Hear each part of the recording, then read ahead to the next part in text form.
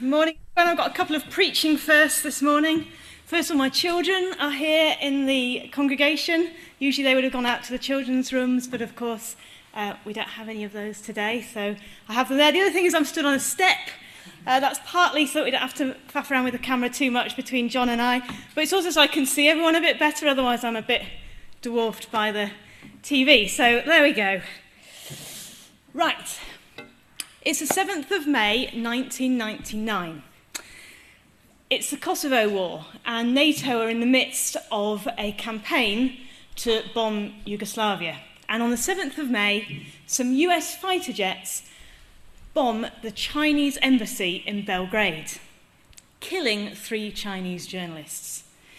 There was absolute outrage in China, and it led to quite a few protests in 5 cities in particular: Beijing, Shanghai, Guangzhou, Shenyang, and Chengdu.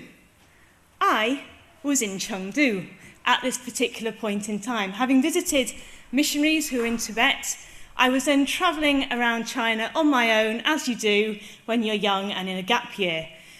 But it was a bit of an unsettled time. There were protests. I saw people throwing things at the McDonald's. That was kind of their way of getting their anger out against the Americans. And in the midst of that, I really had no Chinese. And you know when you learn a language, the first chapter's about hello and how are you, and then the next chapter's about learning to say, I'm English. And, you know, are you English or are you French? I'm German. And then it's only later you get to the really useful things like where's the train station and how to buy a sandwich. I don't think if I'm going to France, I really need to worry about telling them I'm English. They can spot it a mile off. However, in China, it was quite useful because what I was able to say was, I'm not American, I'm English. And I could hear them shouting American at me, and I was able to respond. So sometimes these words come in useful. Anyway, it was very unsettling. A few days later, I'm down in the southwest of China, travelling around, and I meet a couple. They were Americans, and they were Christians. And when they found out that I was a Christian, they said, we live in Beijing. When you get to Beijing, you must contact our friend Dawn. She would love to see you. Please, you must contact her, and then you can maybe come to our church. And they gave me her phone number. Another whole story is that I lost my purse about 5 days later, and I was far more worried about losing this phone number than I was about my credit card. But thankfully, I got it back. And when I got to Beijing, I called this complete stranger called Dawn, and she's like, yeah, great, come and visit me. She lived at the Holiday Inn in Beijing, which is the biggest holiday inn in the world. And it's a place where a lot of families actually live, a lot of expat families live. And if they've got young children, they send them to nursery. And Dawn was a nursery teacher. So for a good few days, I stayed with her in her room. We ordered an extra bed for me. I went to her church with her. I even went out on some meal that they were doing to say goodbye to to an American couple who were leaving. And one guy at their church lent me his bike so that I was able to cycle around Beijing and see all the sights. I actually found Beijing huge and overwhelming, and this was God's provision for me in the midst of this experience. They treated me almost like family. Well, they are, aren't they? Our church family. I wonder if you've ever chatted to a stranger and discovered they were a Christian. Does it change how you relate to them? This morning, I want to talk about everyone, everywhere. I want to talk about the global church. Now, Derek and John did a brilliant job last week of just sort of setting the scene, really. Derek encouraged us, didn't he, when he led us in our prayers, to pray for different countries. He said if your name was Nick, you might want to pray for Nicaragua. If it was Ben, you might want to pray for Benin. He asked us to think of a particular country on our heart. Now, when he did that, I wonder what you pictured. I wonder if you pictured a map of the world. I asked my 11-year-old son, he said that when I say the world, he thinks of the globe. So I reckon about now, are you looking, thinking, I wonder when we'll get to visit that place again, or, I'd love to go there, or that place is really on my heart. But why don't we think more often of something more like this?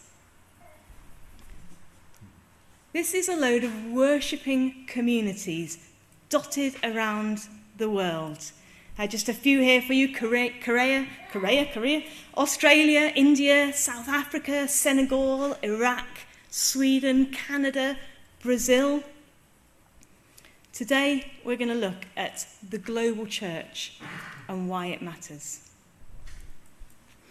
During our One Body series, we've focused on 1 Corinthians 12, and we've looked very much, haven't we, about our own church family at Gateway. We've looked at how everyone is connected. Everyone's different, we can learn to disagree well, everyone's invited, and as John shared last week, everyone's sent. But there's a wider angle to God's church.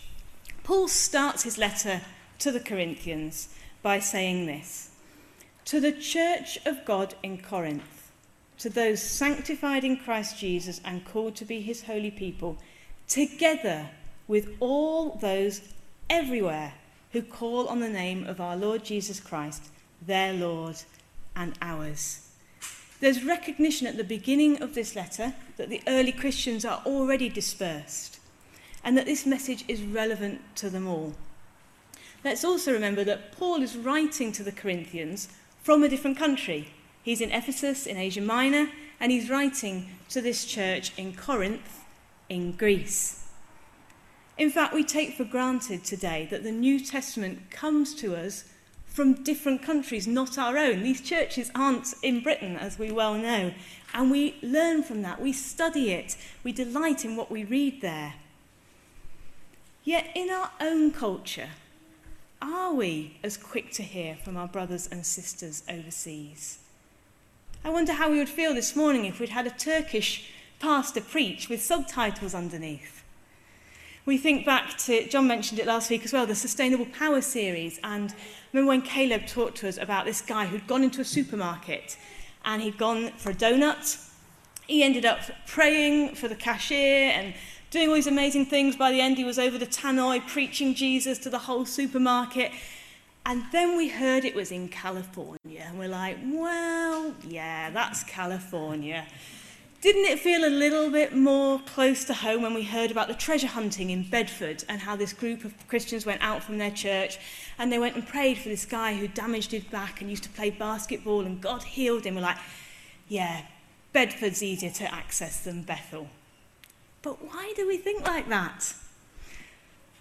Jesus had a clear call to go out to the nations and make disciples. That is, create a global church. And we have that today. But do we take this reality for granted? I want to ask this morning, why does it matter that we are a global church? What does it mean for us here in Acomb? Because I believe it does matter, and actually I think Satan wants us to believe the lie that it doesn't. He wants us to be disconnected because he knows that if we were all to link arms together, we would be a real force to be reckoned with. But yet, I wonder if you ever catch yourselves forcing yourself to engage with a situation we're praying for overseas, or trying to think, I ought to care more about this. Or is that just me? So as we truly appreciate the fact that Christians are to be found everywhere, I believe it leads us to a greater appreciation of 3 things. Number 1, it enriches our walk with God. Number 2, it strengthens our sense of partnership together in the gospel. And thirdly, it accelerates kingdom breakthrough.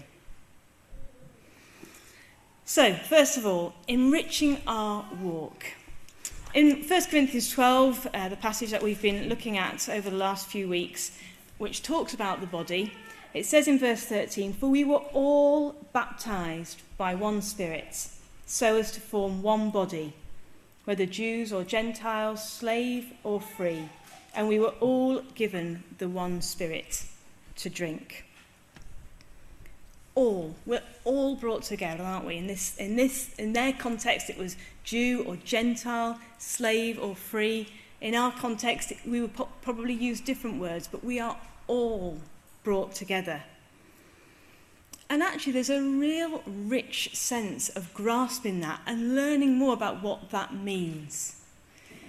As most of you know, I am in a cross-cultural marriage, and a lot of people will say when you read books about cross-cultural stuff that it can be harder because you're trying to blend 2 cultures, two ways of doing things, two perspectives, but it is richer. I was thinking of one example as when I was chatting last night.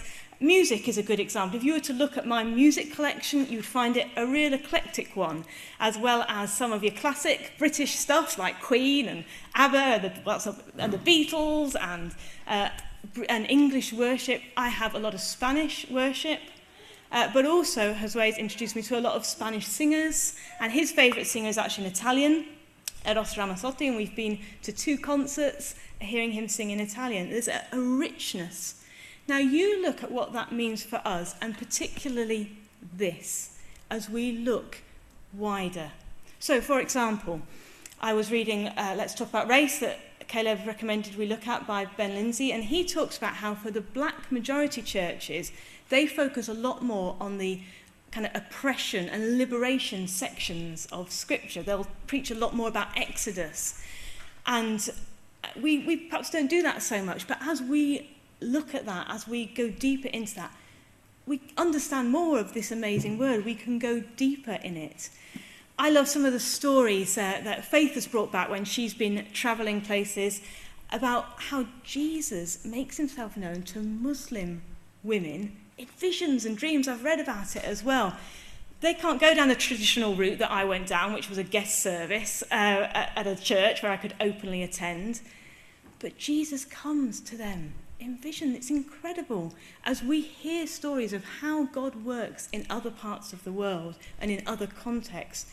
It enriches our understanding of how amazing he is, how powerful he is, the amazing things that he's doing. What about those who are persecuted?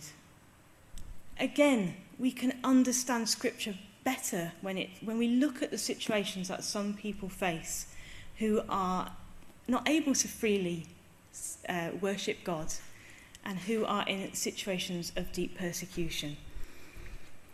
They're just a few examples, but as we look, we just get a richer sense. And when you meet with Christians in other places and other parts of the world, or even in our own town or city, I was thinking about how sometimes we go out, don't we? John talked about the gathered church and then the scattered church, and how we gather and then we scatter out.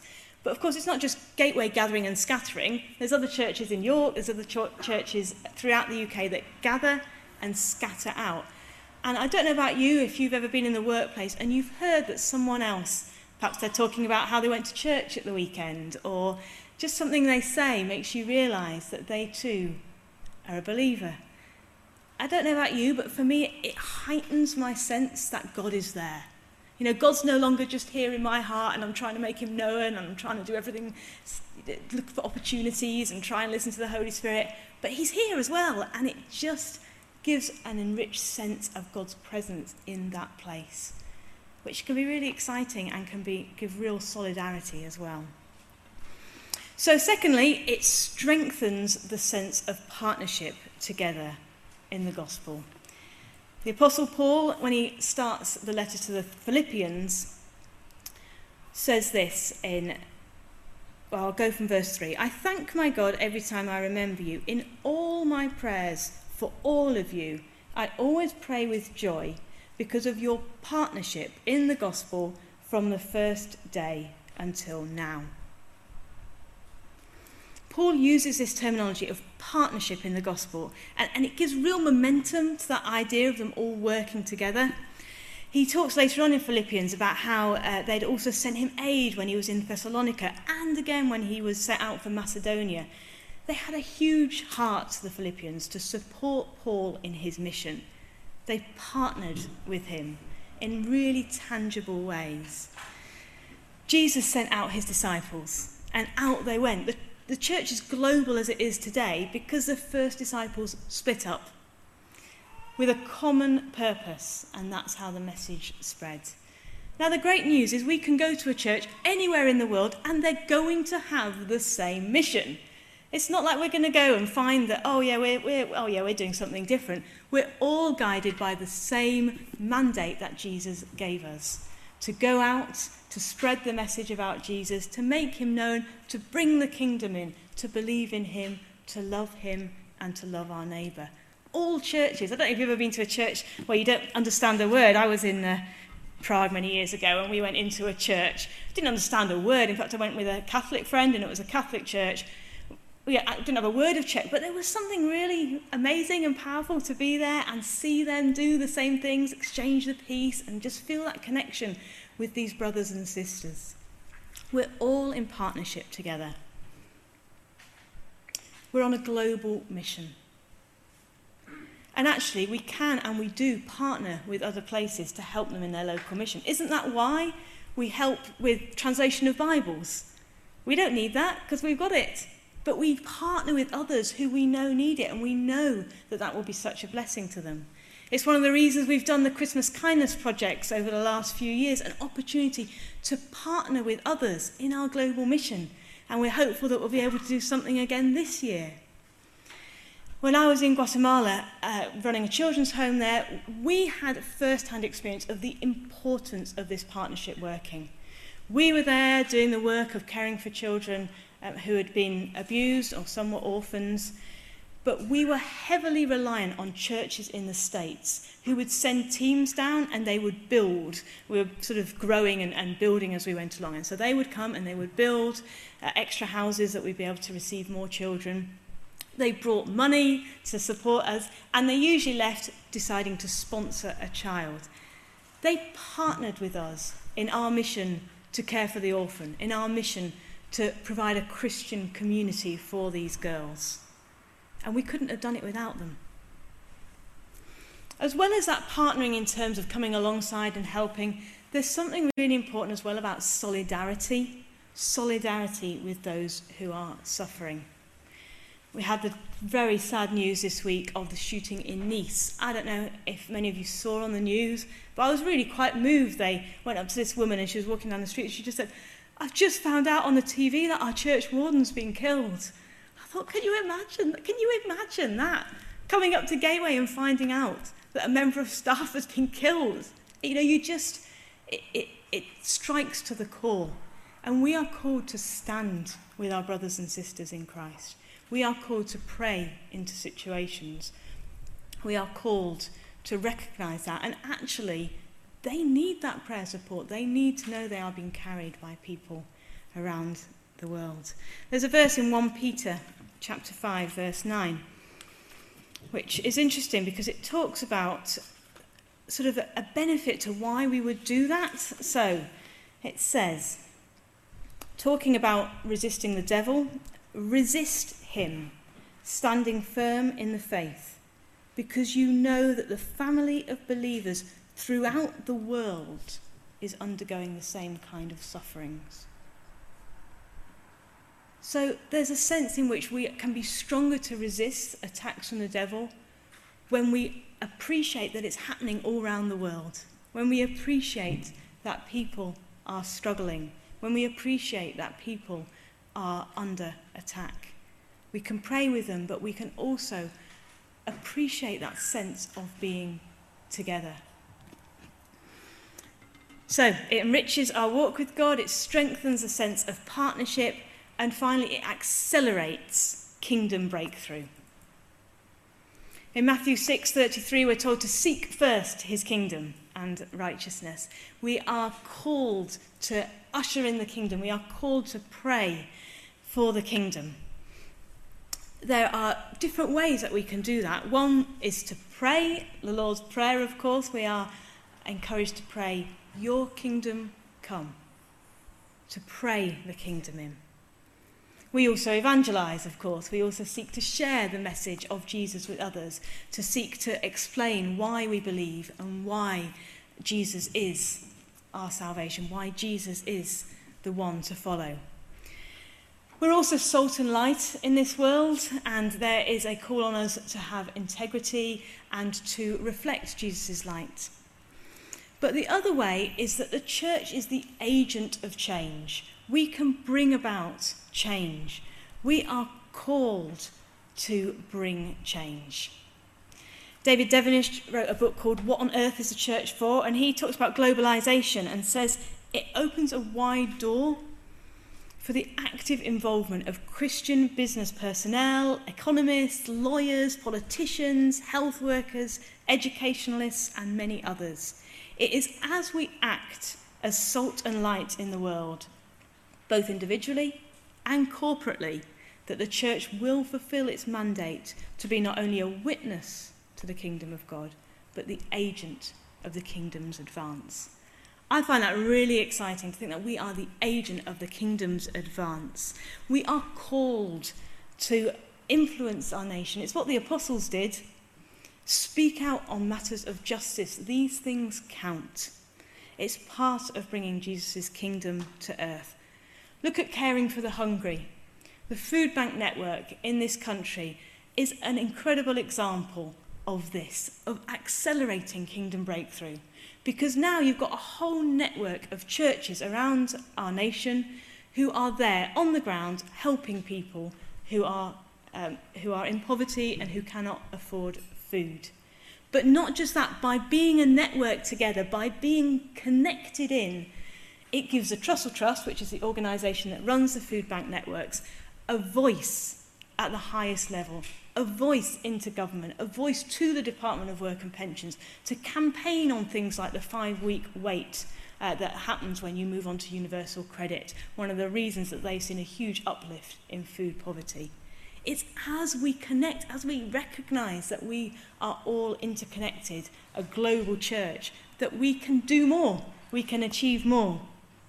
Same with many projects like Compassion, who works all over the world, partnering with local churches to help and care for children. Same idea, that they can see what's happening on the ground. There's networks like Christians in Parliament, for example, the Christian Police Association. They're not just support groups for people to get together and how's things going and pray for each other.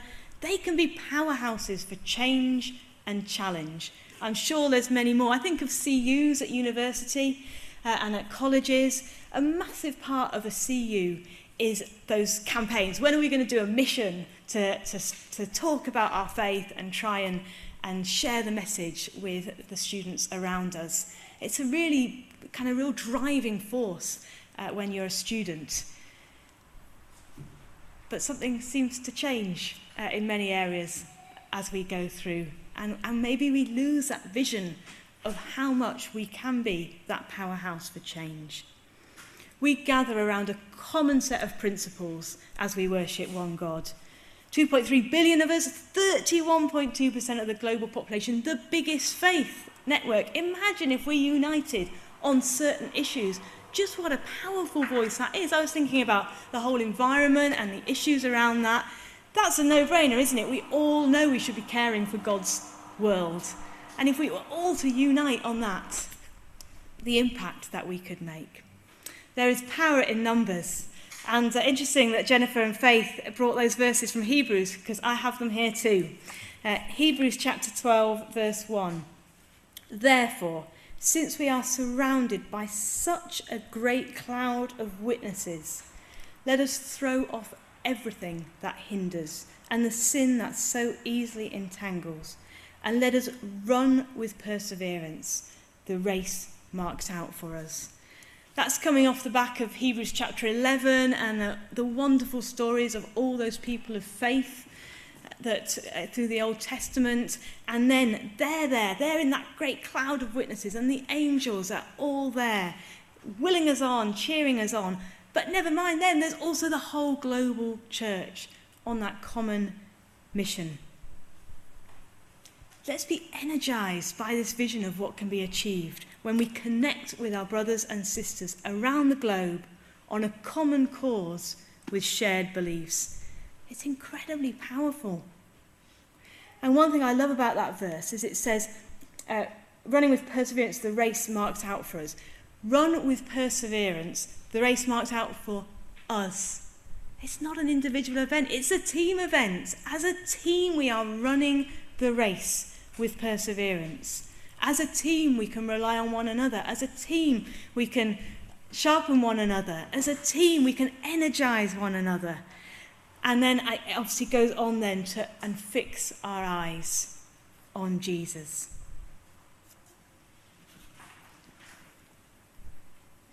So as we look at our world, let's see those worshipping congregations and recognize God's presence and power at work everywhere, that we're all partners together in this, in his mission, and that as we work together, united in our common purpose, God can do impossible things through us. I was thinking when Derek was saying about how we could all pray for a different country, wouldn't it be brilliant if actually we all did take a different country and we were always praying for that? And then, I don't know about you, but when that explosion happened in Lebanon a few months ago, I just thought about the people of Lebanon and the horrible situation for them, but I didn't think about the church there.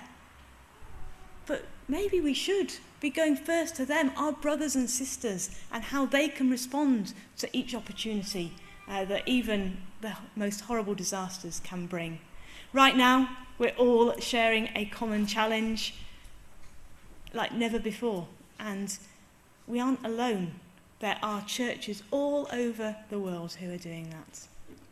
So as we share the bread and wine this morning, we do so with Christians around the globe. Let's feel that solidarity with them this morning. Thank you.